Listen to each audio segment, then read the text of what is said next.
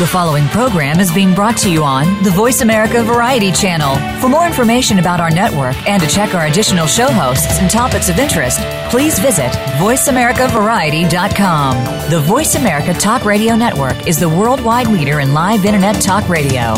Visit voiceamerica.com. The views and ideas expressed on the following program are strictly those of the host or guests and do not necessarily reflect the views and ideas held by the Voice America Talk Radio Network, its staff, and management.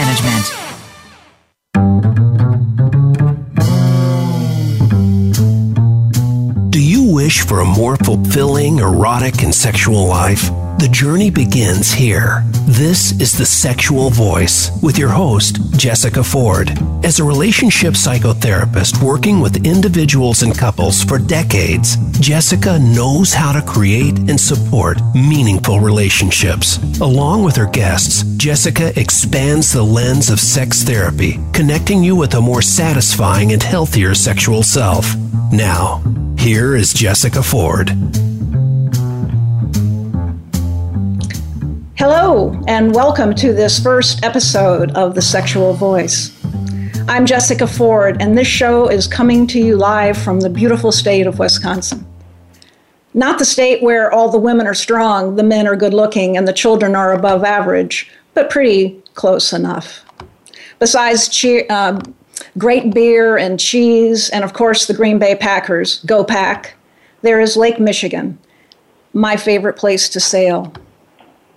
So before I get underway today, I'm just going to let you know if you have any questions, thoughts, or comments throughout the show, please call 866-472-5787, or you can email me at thesexualvoice@jafordgroup.com. So to begin, I need to give a shout out and a big thank you to Voice America team, my executive producer, Fiona King, the Director of Host Services, Jeff Gertzel, the production manager, Randy Jackman, and those behind the scenes who were involved and supported me over the past 4 months. All of you are exceptional, and I would not be on the air today without this unique partnership. There's also a small group of women who have made me look good. Camilla, Coco, Lauren, and Daniela, thank you. And least, but not last, is my amazing family and dear friends who have supported, contributed, and shown up in so many ways. I won't embarrass you by mentioning your names, but you know I love all of you and look forward to your assessments. I think so, kind of, your assessments at the end of today. So to begin with a quote from Maslow, who is a psychologist and work that really in many ways is at the heart of what I'm trying to work on for the next 13 weeks with you.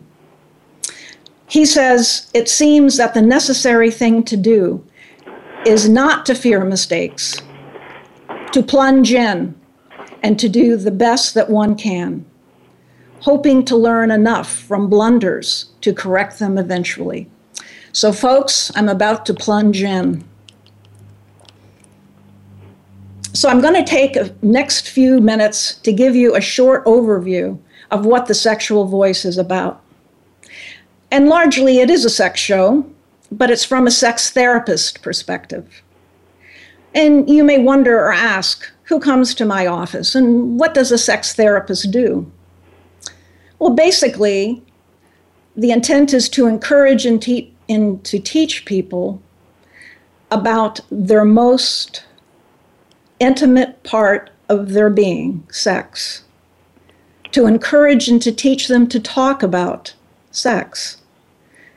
For many, sex is a mystery based on myths, cloaked in religion and cultural gender bias, or tragically learned about from sexual trauma. All too often, this keeps us disconnected from our bodies, our emotions, and it leaves our minds and our thoughts to take over while ignoring the whole of us. As a sex therapist, the work is to help people feel whole. It is about integration. Over the course of my professional work as a relationship psychotherapist and certified sex therapist, I've become acutely aware of people's struggles with sex and sexual issues. Often what appears to be a sexual difficulty comes down to an inability to know and express themselves sexually. They feel inadequate and lack confidence. Words like it is embarrassing, awkward, painful, I feel ashamed or guilty, too often get expressed. And when I ask clients, where did you first learn about sex? They learn from no one, they say. No one taught me. Or I learned from friends or a buddy. And sometimes they say from porn.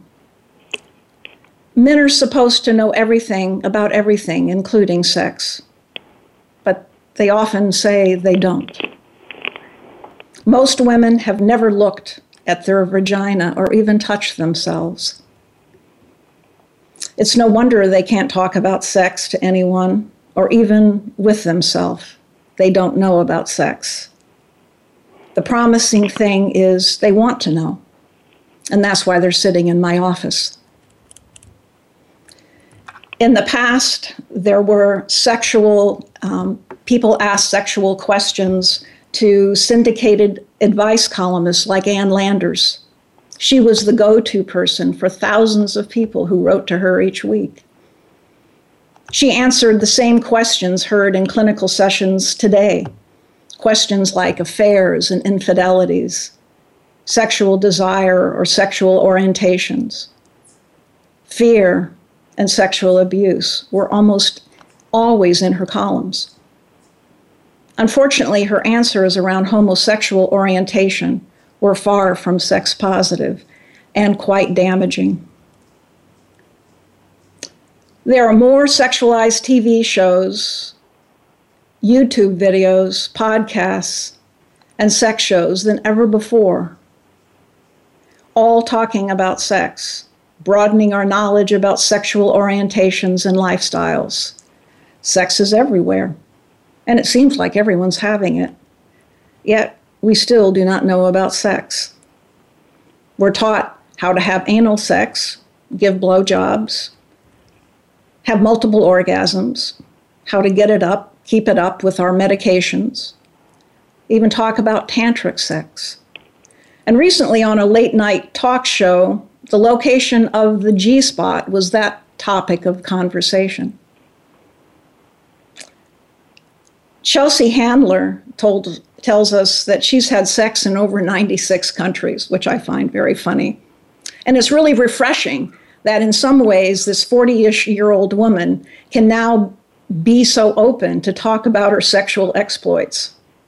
And I, for one, am really grateful that sex is being so openly discussed. And for the most part, great information is being put out there. But I see these as behaviors and an expression of appetite. And while it's sexual, I guess I'm asking, what are we learning? What motivates these behaviors? And do we really define, or do they really define us sexually? Or is there more? From my perspective, I see sex as a basic human need. And over the next 13 weeks, I hope you will learn why sex is a need. Not just a need to fuck or be fucked, but a human need like food, air, and water. Sex is about health. It is an intrinsic, innate part of our humanity. Sex is more than procreation, intercourse, and orgasm. It is human fulfillment and connection. So along with my distinguished guests, we will discuss this concept with topics ranging from light to fun to controversial, and even sometimes a bit painful. The intent is to make it informative and enlightening, and I sure hope it will be fun. So I'm kind of asking you to consider this as a weekly visit to a sex therapist, to learn about sex and how to talk about it, to learn how to define yourself, your own sexual needs and to see if there is a difference between sexual hunger and sexual appetite. And then how to gain the confidence to express your own sexual voice. As Maslow would say, what is necessary to change a person is to change his awareness of himself. So let's get underway. And we have Jim Pfaus here ready to join us. He's going to be talking about the inner workings of the brain and the neurological forces around sex and just what role that the brain plays in how we see, connect, and feel about ourselves sexually. Jim will be joining us right after the break. He is on the line waiting, but if you have any questions, please call 866-472-5787 or email thesexualvoice@thejafordgroup.com. In the seconds before we break, I'm just going to share with you, I had the opportunity to first hear Jim speak at a conference in Boston 2 years ago. And I found his work fascinating as he talked about his research with rats around their first sexual experience through odors or smells that they picked up, and how it became kind of a guiding force in their future sexual experiences.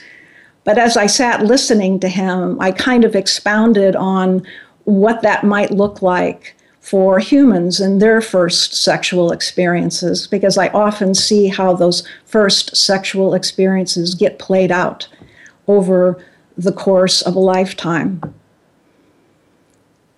Jim received his PhD in behavioral neuroscience from the University of British Columbia, Vancouver in 1990. After his postdoctoral training in molecular biology and behavior at the Rockefeller University in New York City, he joined the Center for Studies of Behavioral Neurobiology at Concordia University in Montreal, where he is currently a professor of neuroscience and psychology. His research is generally concerned with the neurochemical and the neuroendocrine functions. His research has received international attention and has been the subject of many newspaper, magazine, and television reports. And he's featured in lay books of sex and sexuality. So we'll be right back with Jim. Thank you.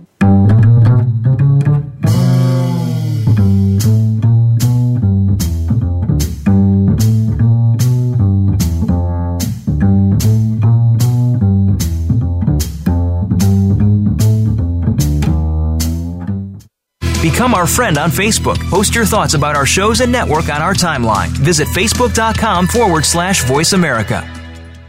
Take us on the go. It's even easier now. The Voice America Talk Radio Network has launched our mobile app for iPhone, Android, or BlackBerry. Visit the Apple iTunes App Store, BlackBerry App World, or Android Market to download the app powered by Aircast. It's free and no registration is necessary. In minutes, you could be enjoying your favorite Voice America Talk Radio host, no matter where you are, in the car, out and about, while traveling, or anytime you can't be close to your computer. Catch up on the archives you've missed or discover new shows on the spot.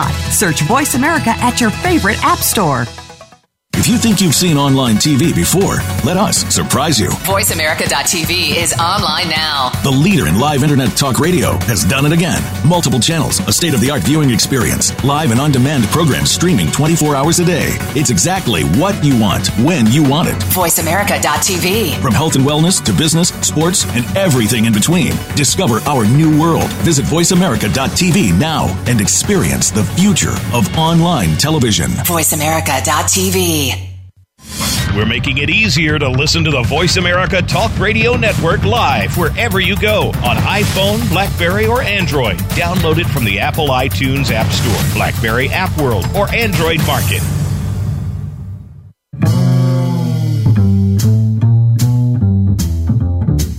You are listening to The Sexual Voice with Jessica Ford. To reach our show today, please call 1-866-472-5788. That's 1-866-472-5788. You may also send an email to The Sexual Voice at jafordgroup.com. Now, back to The Sexual Voice. Hello, welcome back.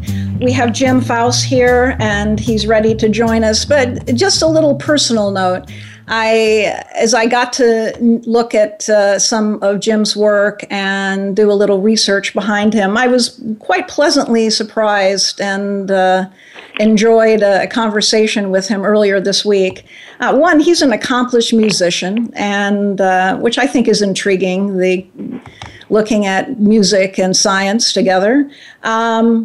But on a more personal note, we both grew up in Maryland, and we shared the same affection for the food from the Eastern Shore. So I'm not sure if anyone out there is listening from the Eastern Shore, but we love your food, and someday hope to make it back for some crabs. So we're back, and Jim, I've shared with you some questions early on, and let's get started. So welcome. Thanks for being my first, I guess. Wow. That's a nice distinction. Yes. So with all of your knowledge of neurobiology and your research and training, can you give me and give the audience today an overview of the brain and sex and how maybe it determines our sexual experiences? So it's a very interesting question. It's one that I think the answers to that question are still kind of being collected. But one of the ways to think about the brain, there's several take-home messages about the brain that I want to give you right now. And the first important one is that the brain is very flexible. So the brain is able to take information from the outside world and kind of process it in a way that makes sense to you in an enduring fashion, but also in a way that some things it'll set in stone and some things it'll kind of keep in a flexible flux, which means that you can always change certain things, other things get locked in. And knowing how the brain is able to differentiate those things is, still a question that is very much evolving. One thing I can tell you about the brain is that it has systems that are for excitation and systems that are for inhibition. Largely, the excitation that we get comes through two mechanisms. One is kind of a bottom-up wow. When you hear something, you see something that's new, it could be scary, it could be wonderful, you get a big wow response. And that response makes you orient to it, makes you look at it, look it over, find out if it's dangerous, find out if it's wonderful, and either move away from it really quickly or move toward it. And that bottom-up kind of system doesn't require a lot of even conscious interpretation until you've done the interpreting. Okay. So it's very much a system that, it's probably designed in evolution to get you away from bad things. If you hear an explosion, run the opposite direction. If you hear a roar or a hiss, run in the opposite direction, or at least figure out what it is. The other system, though, which is inhibition, comes sort of almost top down, and it's much more conscious, it's much more aware. It involves a lot of your prefrontal cortex, which is there for something called executive function. And one of the things it does is produces behavioral inhibition. Now, you look at behavioral inhibition, what am I talking about? Well, imagine that you're a kid playing a piano. Now, how do babies look on a piano? They bang it all over the place. Once you start learning how to play it, you learn to move your fingers around the keys and not just bang at it. Behavioral inhibition is really, really important, but inhibited states are also important to make you not do things when it's not the good time to do them. So if we think in terms of sex, well, excitation we tend to think as being something more bottom-up. So we get, vaginal blood flow, clitoral blood flow, penile blood flow, labial blood flow. And that blood, which then in women is going to produce, or is very, very important to produce the lubrication that is preparing your vagina to have sex, and is going to produce the erection that's preparing a male to have sex, that we tend to be aware of after we get to a certain stage in its production. And once we're aware of that, we can say, oh, this is not the right circumstance. Or, oh, this is a great circumstance. Oh, I'm glad I have this. Oops, I shouldn't be having this while I'm doing a public speaking tour. I shouldn't be having this at the restaurant. I shouldn't be having this while I'm running around. So that second system is your cortex, and it's telling you that this is the right context, this is the right place, or this is not the right context, and it's not the right place, it's not the right person. Oh, I'm not so sure. Oh my God, look at that, the paint is chipping from the ceiling. I don't know, we need to deal with that before we deal with anything sexual. So you have these two systems in the brain, and they are constantly imploding.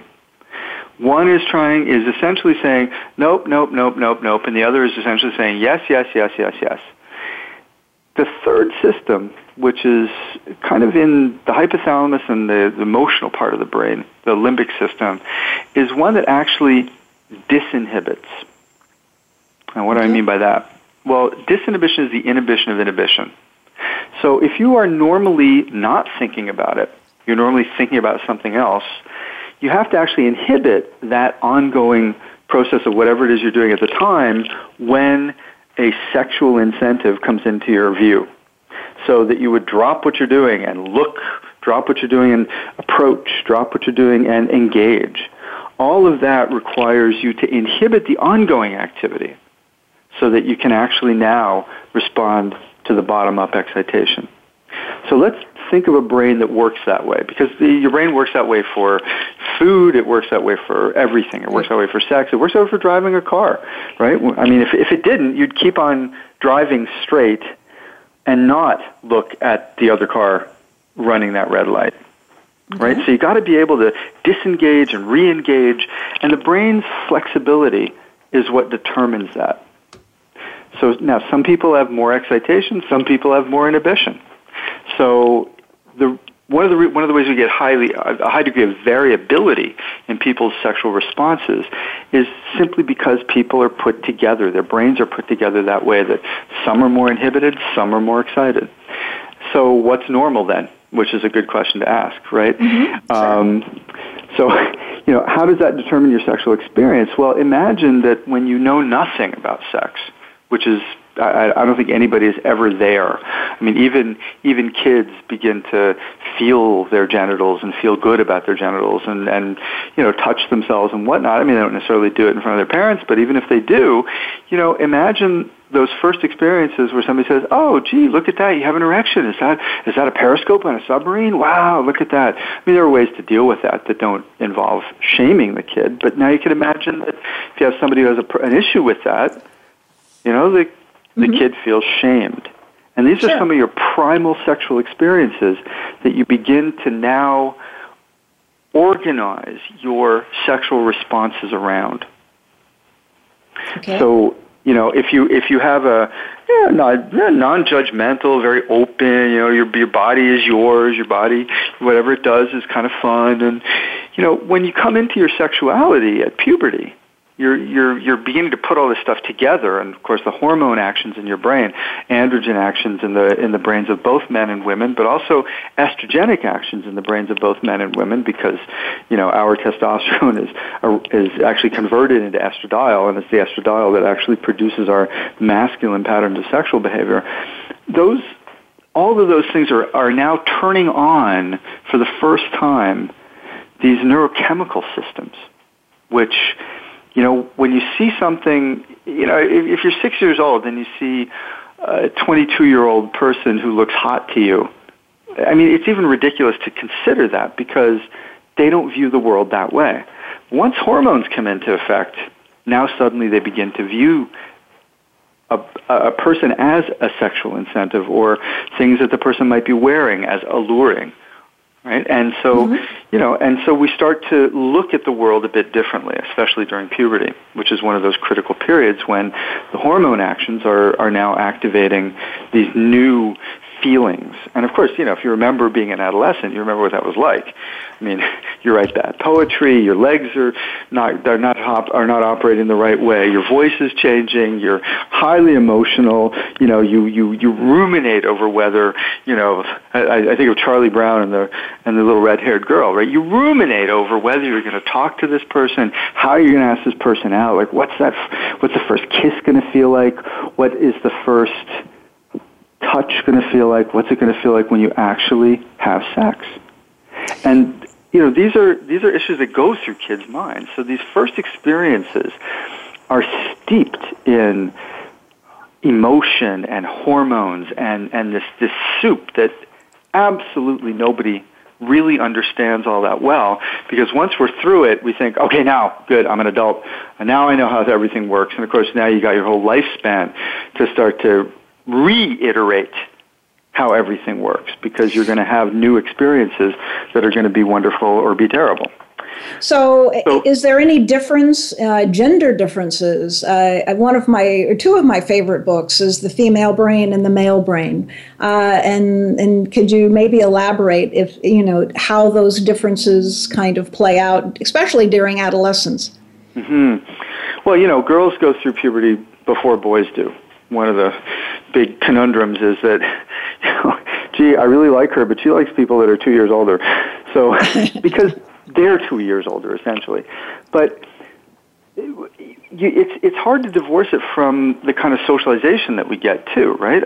Sure. I mean, if you think about it, there are 2 four-letter words that start with an S that define people who have lots of sex. One is stud and the other is slut. And the connotation of those 2 things is not only male and female, but it's good and bad. Okay. And so we kind of start out with this really negative connotation about the free expression of sexuality in women, whereas, for guys, go out there and get some before you're going to settle down, and that's fine. But you know what? The brain interprets the sexual stimuli almost identically between men and women. But some of the sex differences that we tend to see are really differences that have sort of been created within these 2 different contexts. So if I feel horny and I'm masturbating and somebody discovers that, is this the kiss of death or is this something to laugh about? And so largely, go ahead. Yeah, no, go ahead. No, a lot, then you're looking at more of the societal influence. Is that what you're saying? There's no difference with the chemistry then? Well, with the neurochemistry, no. There's absolutely no difference. And we find that in male and female rats. I mean, they show different behaviors, but, the pleasure that they get out of sex, the arousal, the drive to have it. I mean, obviously, one of the big differences is that women, and in fact all mammalian females, are on hormonal cycles. Their desire sort of wanes and ebbs along those cycles. So, for example, around ovulation, mammalian females are all exceptionally horny. Now, that doesn't mean they're going to express it. When you live in a culture that tells you it's not ladylike to be horny, then, in fact, you will do everything you can to engage that frontal lobe to suppress it until you're in the right circumstance, whatever that might be, depending on the culture. When you are a female rat, you don't live in that world. I mean, nobody's ever called you a slut for going to solicit sex from a male and from controlling, all your sexual interactions. So in fact, it reveals this very powerful sexual, I'm going to call it a sex drive, but it's really a reactivity to sex cues from potential partners that females have.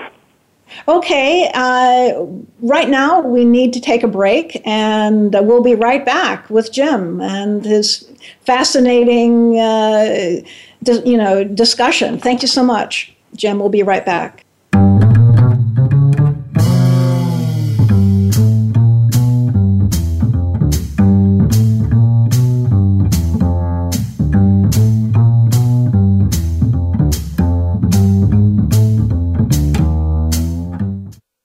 Follow us on Twitter at VoiceAmericaTRN. Get the lowdown on guests, new shows, and your favorites. That's VoiceAmericaTRN. Family caregivers face some tough challenges every day in caring for a partner, parent, child, sibling, friend, neighbor, or even coworker. You are there to provide the care that these people need after everyone else has gone home. Family Caregivers Unite with Dr. Gordon Atherley will provide you with a social networking experience. You'll hear from experts and others who are experiencing the same things, and together you will promote a common cause. Tune in to Family Caregivers Unite, live every Tuesday at 1 p.m. Eastern, 10 a.m. Pacific on Voice America Variety.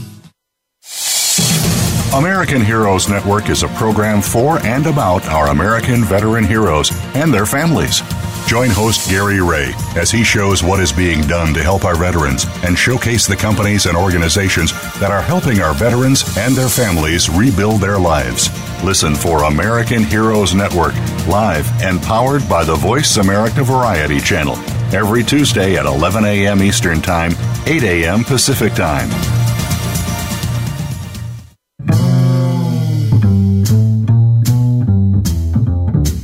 You are listening to The Sexual Voice with Jessica Ford. To reach our show today, please call 1-866-472-5788. That's 1-866-472-5788. You may also send an email to The Sexual Voice at jafordgroup.com. Now, back to The Sexual Voice.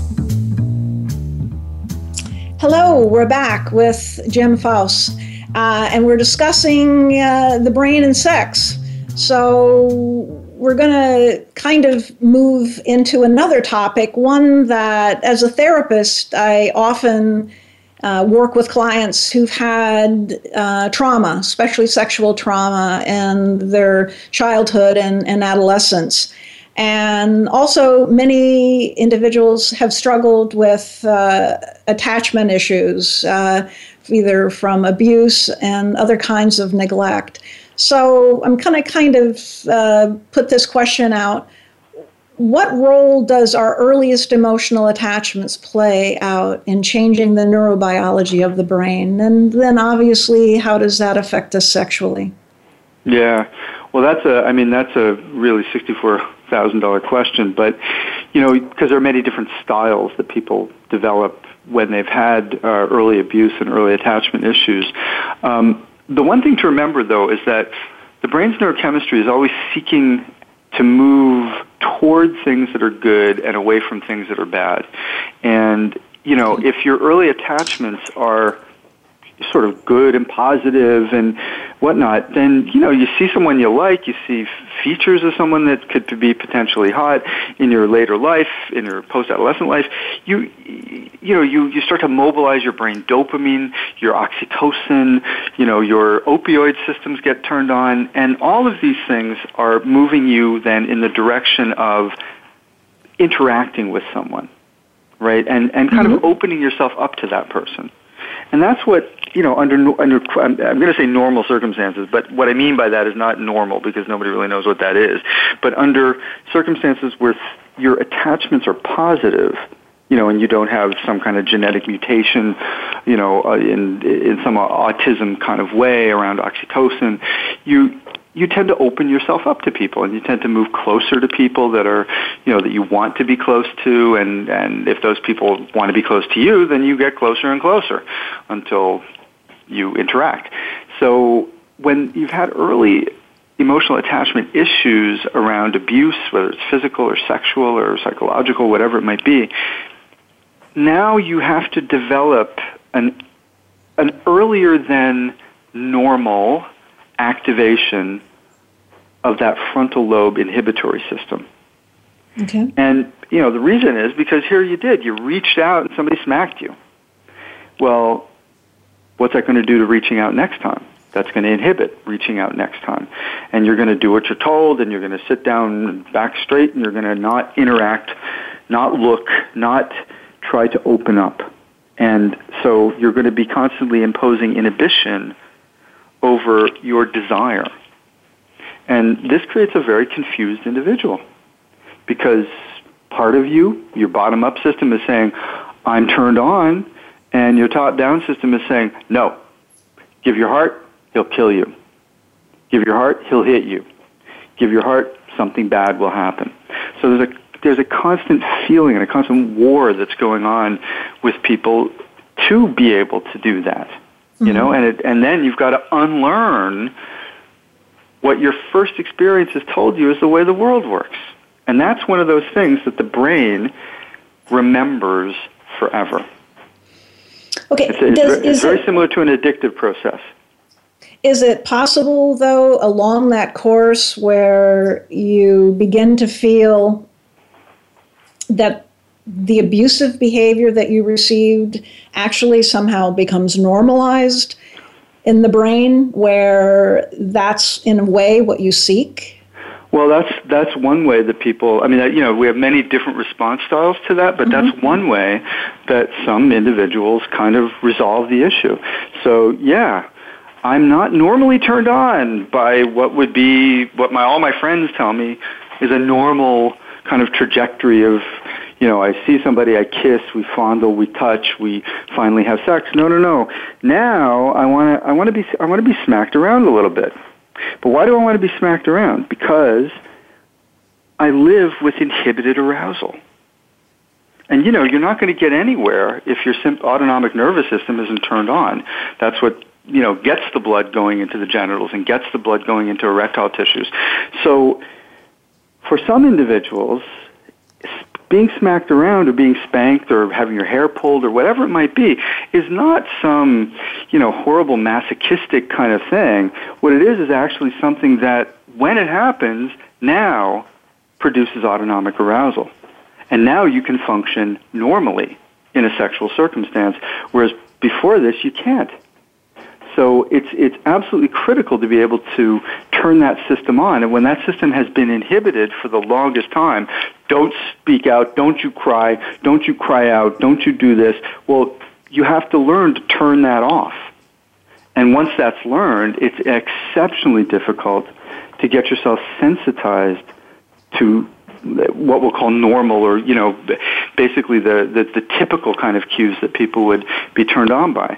So now you live life a bit more on the edge, and you're doing things that are turning you on that aren't necessarily sexual, but you're doing them in order to be able to be turned on then in some very quick or, you know, temporally speaking, normal fashion. Well, the word I often use in the office as opposed to normal, because that is a very strange word in very my mind. Loaded term. Yeah, is healthy. Right. You know, what feels healthy? What is healthy then? You know, because somebody can learn to turn that off, to turn off their arousal, and you would say, okay, look, it's probably not healthy to have somebody hold a knife to your throat to be able to be turned on sexually. You also have individuals who are simply born with systems that are not that labile, right? So they have just a natural overproduction of serotonin. They have, you know, overproduction of things that would normally be, you know, come online to inhibit during, say, a refractory period. But now these things are just online all the time.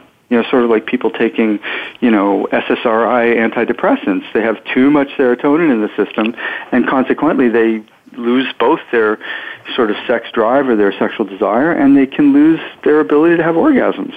You know, they get really close, but then it kind of goes away. So these are ways of thinking about what healthy is. Then is, well, what's the purpose to it?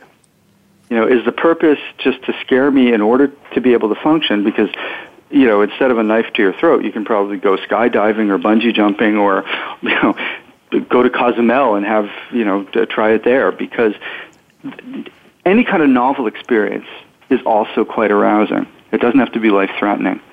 So there probably are ways to kind of veer individuals or steer them toward things that, you know, maybe a little bit less life-threatening, but just as arousing. Okay.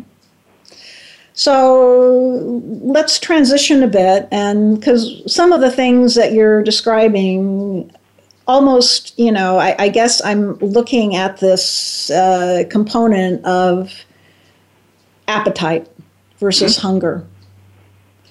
And you talked earlier about the limbic system that kind of motivates that appetite. But can you kind of expand and look at what is the difference between hunger and appetite from a food perspective. I think I understand that, but from a sexual perspective. And so imagine that you have a system that kind of from the inside out makes you go and do something. And we would say that that's hunger. You know, that you get somatic feelings, you have a sense of wanting and of craving things, but you also have a system that can turn you on from the outside in.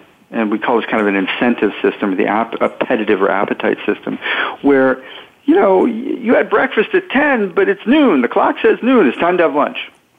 Or you may have eaten, you know, your fill of a turkey dinner.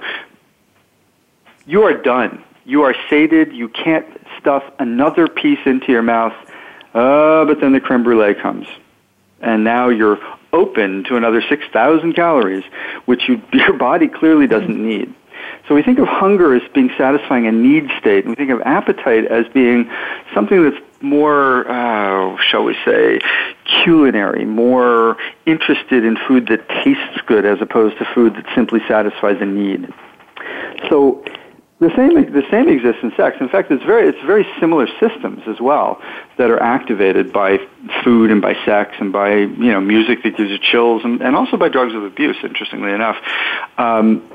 And these more are activating the appetitive or appetite system. So if you see someone, you shouldn't, let's say you're in a particular culture that says, no, thou shalt not have sex with other people, but are you still turned on by other people? Why does that work? Because the system gets aroused by the external cues of that individual. And, of course, those are very individually defined in terms of what is hot and what's not. But when that head turns, it's simply because that dopamine system has been turned on. And now you can inhibit that and say, I'm a good boy, I have goodwill, I'm not going to go there. Or you can say, well, I'm single, I think I'm going to go there. And when these systems are turned on, they have feedback to the hypothalamus, which is a system that's kind of giving you hunger. And it's an interesting conundrum because sex doesn't, you're not going to die if you don't have sex. So people have quite often kept kind of sex out of the kind of list of motivated behaviors, even though it's kind of at the top of the hierarchy, because it's like you're not going to die from lack of sex, whereas you will die from lack of food, from lack of shelter, etc., lack of fluids. So we tend to think of hunger as being something more physiological and appetite as being something more psychological. Of course, they're all interpreted in the brain. And what's really cool is that the appetite system and the hunger system work hand in hand with one another. And in fact, work hand in hand by activating different modules within the hypothalamus that say, well, that's my partner. I want to go be intimate with this partner and not eat the partner, whereas here's my food. I want to eat my food but not necessarily be intimate with my food. So it gives you these, the right response, the right reaction, the right motor actions that will allow you to satisfy either the kind of pseudo need state that's activated by appetite or the real need state that would be activated by hunger. So the brain essentially uses the same systems, and that's one of the reasons why it's been so difficult to understand, because people look at that and they say, oh, well, you're not going to die if you don't have sex, so why would you even activate the same system? Like, why would something you don't need to do, the species needs to do it, but each individual doesn't, why would that end up at the top of the hierarchy? And, of course, you can go beyond that. You can go to things like, addiction, drug addiction. You can go to even the old electrical brain stimulation. You put a wire in the brain. You find rats will bar press for this and not eat until they die. Like, why would that happen? Well, it's because that flexibility in the brain is telling you, I've satisfied all my needs. Of course, I don't need to eat. I don't need to have sex. I don't need to do anything with the wire in my brain going to the right place. So the systems are interactive. And your conscious awareness of it can be a feeling of kind of spontaneous desire. You may wake up on day of ovulation if you're a woman. You may wake up having had some sexual dreams, and you kind of wake up feeling like you really would much rather have sex than go to work. And so you wake up that way, and it feels very spontaneous. On the other hand, you may react to things in the world. But what's clear is that even if you wake up feeling that way, you're going to go seek out things in the world that will kind of satisfy or arouse you further. And likewise, if you see something, the candy bar in the vending machine, you may think, I think I'm a little bit hungry. I want that chocolate bar. You don't have any need for it. There's no hunger associated with Hershey's or Ghirardelli chocolate necessarily, but you're still going to put the money in the machine and get it. So these two systems are highly, highly interactive. And interestingly enough, the appetite system sensitizes. It sensitizes over time with your experience with the pleasure of what you derive from it. So it's an important thing to remember because, again, going back to abusive situations, well, imagine that, your type is someone who actually is a type of individual who is abusive. Okay, and we're going to break for just a second, Jim. So We'll be right back, and we'll come back to that. So hold on to that thought. Thank you.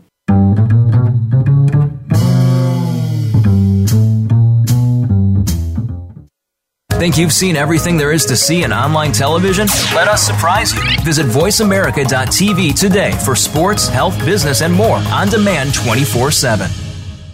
Have you found the beauty inside of you?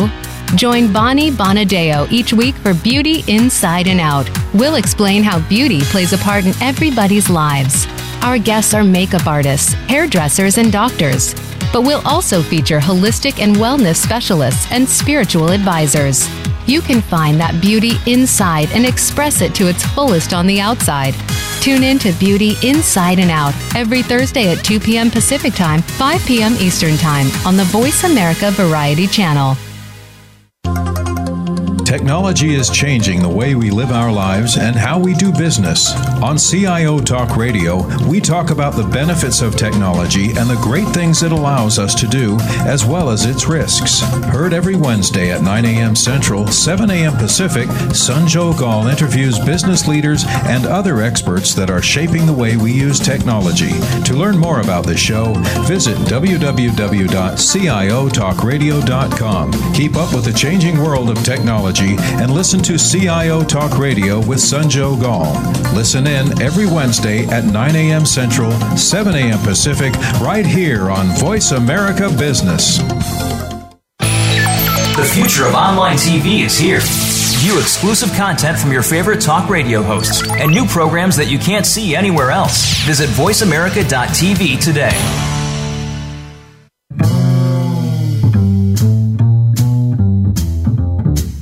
You are listening to The Sexual Voice with Jessica Ford. To reach our show today, please call 1-866-472-5788. That's 1-866-472-5788. You may also send an email to The Sexual Voice at jafordgroup.com. Now, back to The Sexual Voice. Hello, welcome back. And we're here with Dr. Pfaus, talking with Jim about sexual hunger and appetite. But I'm going to just kind of say around this need on hunger. And while, yes, we need to survive, we need water, we need food, we need air. But I'm going to just call attention to the fact that we also need touch. We also need this physical connection. And I know that infants who are not touched, who are not held, who are not cradled, they die.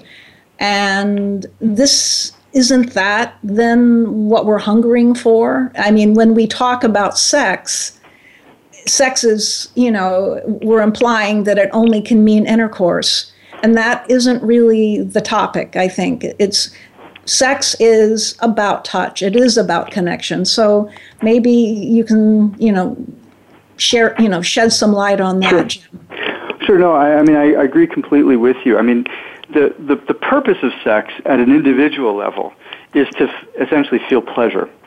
Now, what's the role of pleasure? Well, the role of pleasure is to enhance your interaction with the world, that's what it does by that whole process of sensitization. So without it, and especially during a critical period of your early development, without being touched, without being nourished, you lose emotional nourishment. And that emotional nourishment that you get from touch is absolutely critical for your survival. It's critical to be felt as a wanted individual, to be desired, to be wanted. And, you know, from a sexual standpoint, to be wanted and desired that way is one of the, I mean, you know, well, I like you for your mathematical ability. Well, that's good, but your accountant isn't necessarily the person that you're going to want to, like, throw your clothes off for. To have somebody affect you at that emotional level means that that person's value is the top of the top of the top. And when you feel like you are that, you know, your back is straight, your walk is cocky, you are just on top of the world. And why is it that that's so necessary? You know, and it's not a narcissistic kind of necessity. It's a real necessity of being wanted. And, you know, again, we're social creatures. And as social creatures, that, you know, being wanted by another, being interacted with by another, being touched by someone is one of the most genuine and, shall we say, most intimate things that can happen. So it's absolutely critical for your own psychological well-being and your own physiological well-being to actually be touched, and of course that plays itself out in a sexual sense. So, I mean, this is about this human potential of being, you know, of feeling the touch, the warmth and connection. And while we know there's a lot of, you know, single people out there that are not with someone, how does that play out? And I don't have, you know, certainly all the answers with that, but right. You know, how does that, I mean, if an infant can die from not being touched, I guess I'm wondering from that psychological perspective, what is it like for people that are not having that connection? Because we know we crave that. We do want that. And certainly, I mean, single people are not necessarily not having sex; they're just not necessarily partnered up, right? But one would imagine that, you know, they're getting touched in different ways, or being needed and desired in different ways. I mean, again, unless, you know, they have a real genetic problem with the system itself, which defines, say, the spectrum of autism, right? Where, you know, I always tell my students, you want to know what it feels like to be autistic, go be on an elevator and have somebody grab you from behind. You know, that initial experience of feeling like your space has been invaded makes you turn around and want to wilt away from this person until you realize it's your boyfriend or girlfriend, and then you kind of smack them upside the head and say, "Oh, you scared the crap out of me." Well, it's that kind of thing. It's like, you know, you want touch, but you want touch from the right people. You want touch from the people that you feel close to. Now go the opposite end. When you don't have anybody that you feel close to and you want the touch, that's where you start to feel dead inside. And you know, that can probably in some individuals play itself out by, you know, prompting them to commit suicide. Right? It can get it can produce a level of despair in people that really makes their emotional life just become one big zero. And prior to that, presumably, they'll seek it out. They'll seek out interaction with others, and interaction that could lead to, you know, some kind of touch. And humans are touching each other all the time, right? People are patting each other on the back. They're, you know, even if it's the big, you know, the bromance, you know, oh, it's a good thing you did there, whack on the back, you know, there's still touch. And intimate caressing touch, getting massage, for example. You know, there's also learning how to touch yourself, which is not necessarily another individual doing it, but, you know, you learning how to apply the right kind of touch. This is something that, unfortunately, there's another big sex difference about. Women are, you know, we tend in our culture to look at two women touching each other and say, oh, well, that's normal. Two guys that touch that way, we say, well, I mean, if they're gay, that's great, but if they're not, what the hell's going on here? Yeah. Right? And we tend to place these into context, whereas, you know, we all need that touch. And certainly when you're a baby, you need it a lot more because you need to be protected, and you're learning some of the first attachments that you have is to your mom and dad and maybe brothers and sisters and even pets, because they're touching you and you're touching them. And this activates in your brain very similar systems to to what we see with drugs of abuse and sex and looking at pictures of your baby and all this kind of stuff that you see in the MRI studies of human brain activation when you just show them pictures. You get this beautiful activation of this very similar system. Larry Young at Emory University calls this the mommy system, but dads have a mommy system in them too that allows them to seek out their child and touch their child and hold that child very, very close. You wouldn't necessarily hold somebody else's baby the same way, but you're going to hold yours very, very close to you and very close to your heart. Well, Jim, I'm going to say that I'm hoping everyone out there can hold their babies, and but more importantly, that everyone out there can find a hug and someone to touch them. Or enjoy the pleasure of touching themselves. But I need to end this, and I'm going to say thank you so much, Jim. Your research, your insights. I could talk to you a lot longer, and maybe I'll have you back at some point when that'd be great. We can continue. But for now, I'm going to say next week, I hope you join me when we have Dr. Gina Ogden, who's going to be discussing expanding the view of sex, the benefits of sex therapy. Gina is one of the most creative and extraordinary women I think I've met in my field. And she is going to be sharing with her the body of her work, which is extensive. She has been writing since the 90s. Her first book was Women Who Love Sex. We're looking at the heart and soul of sex, the return of desire, and also looking at the theoretical concepts that she's created with the practical 4D wheel that helps us as clinicians look at this whole person from our thoughts and mind to our body to the physical aspects and the spiritual aspects and the emotional. I love her work, and I know you're all going to love hearing from her.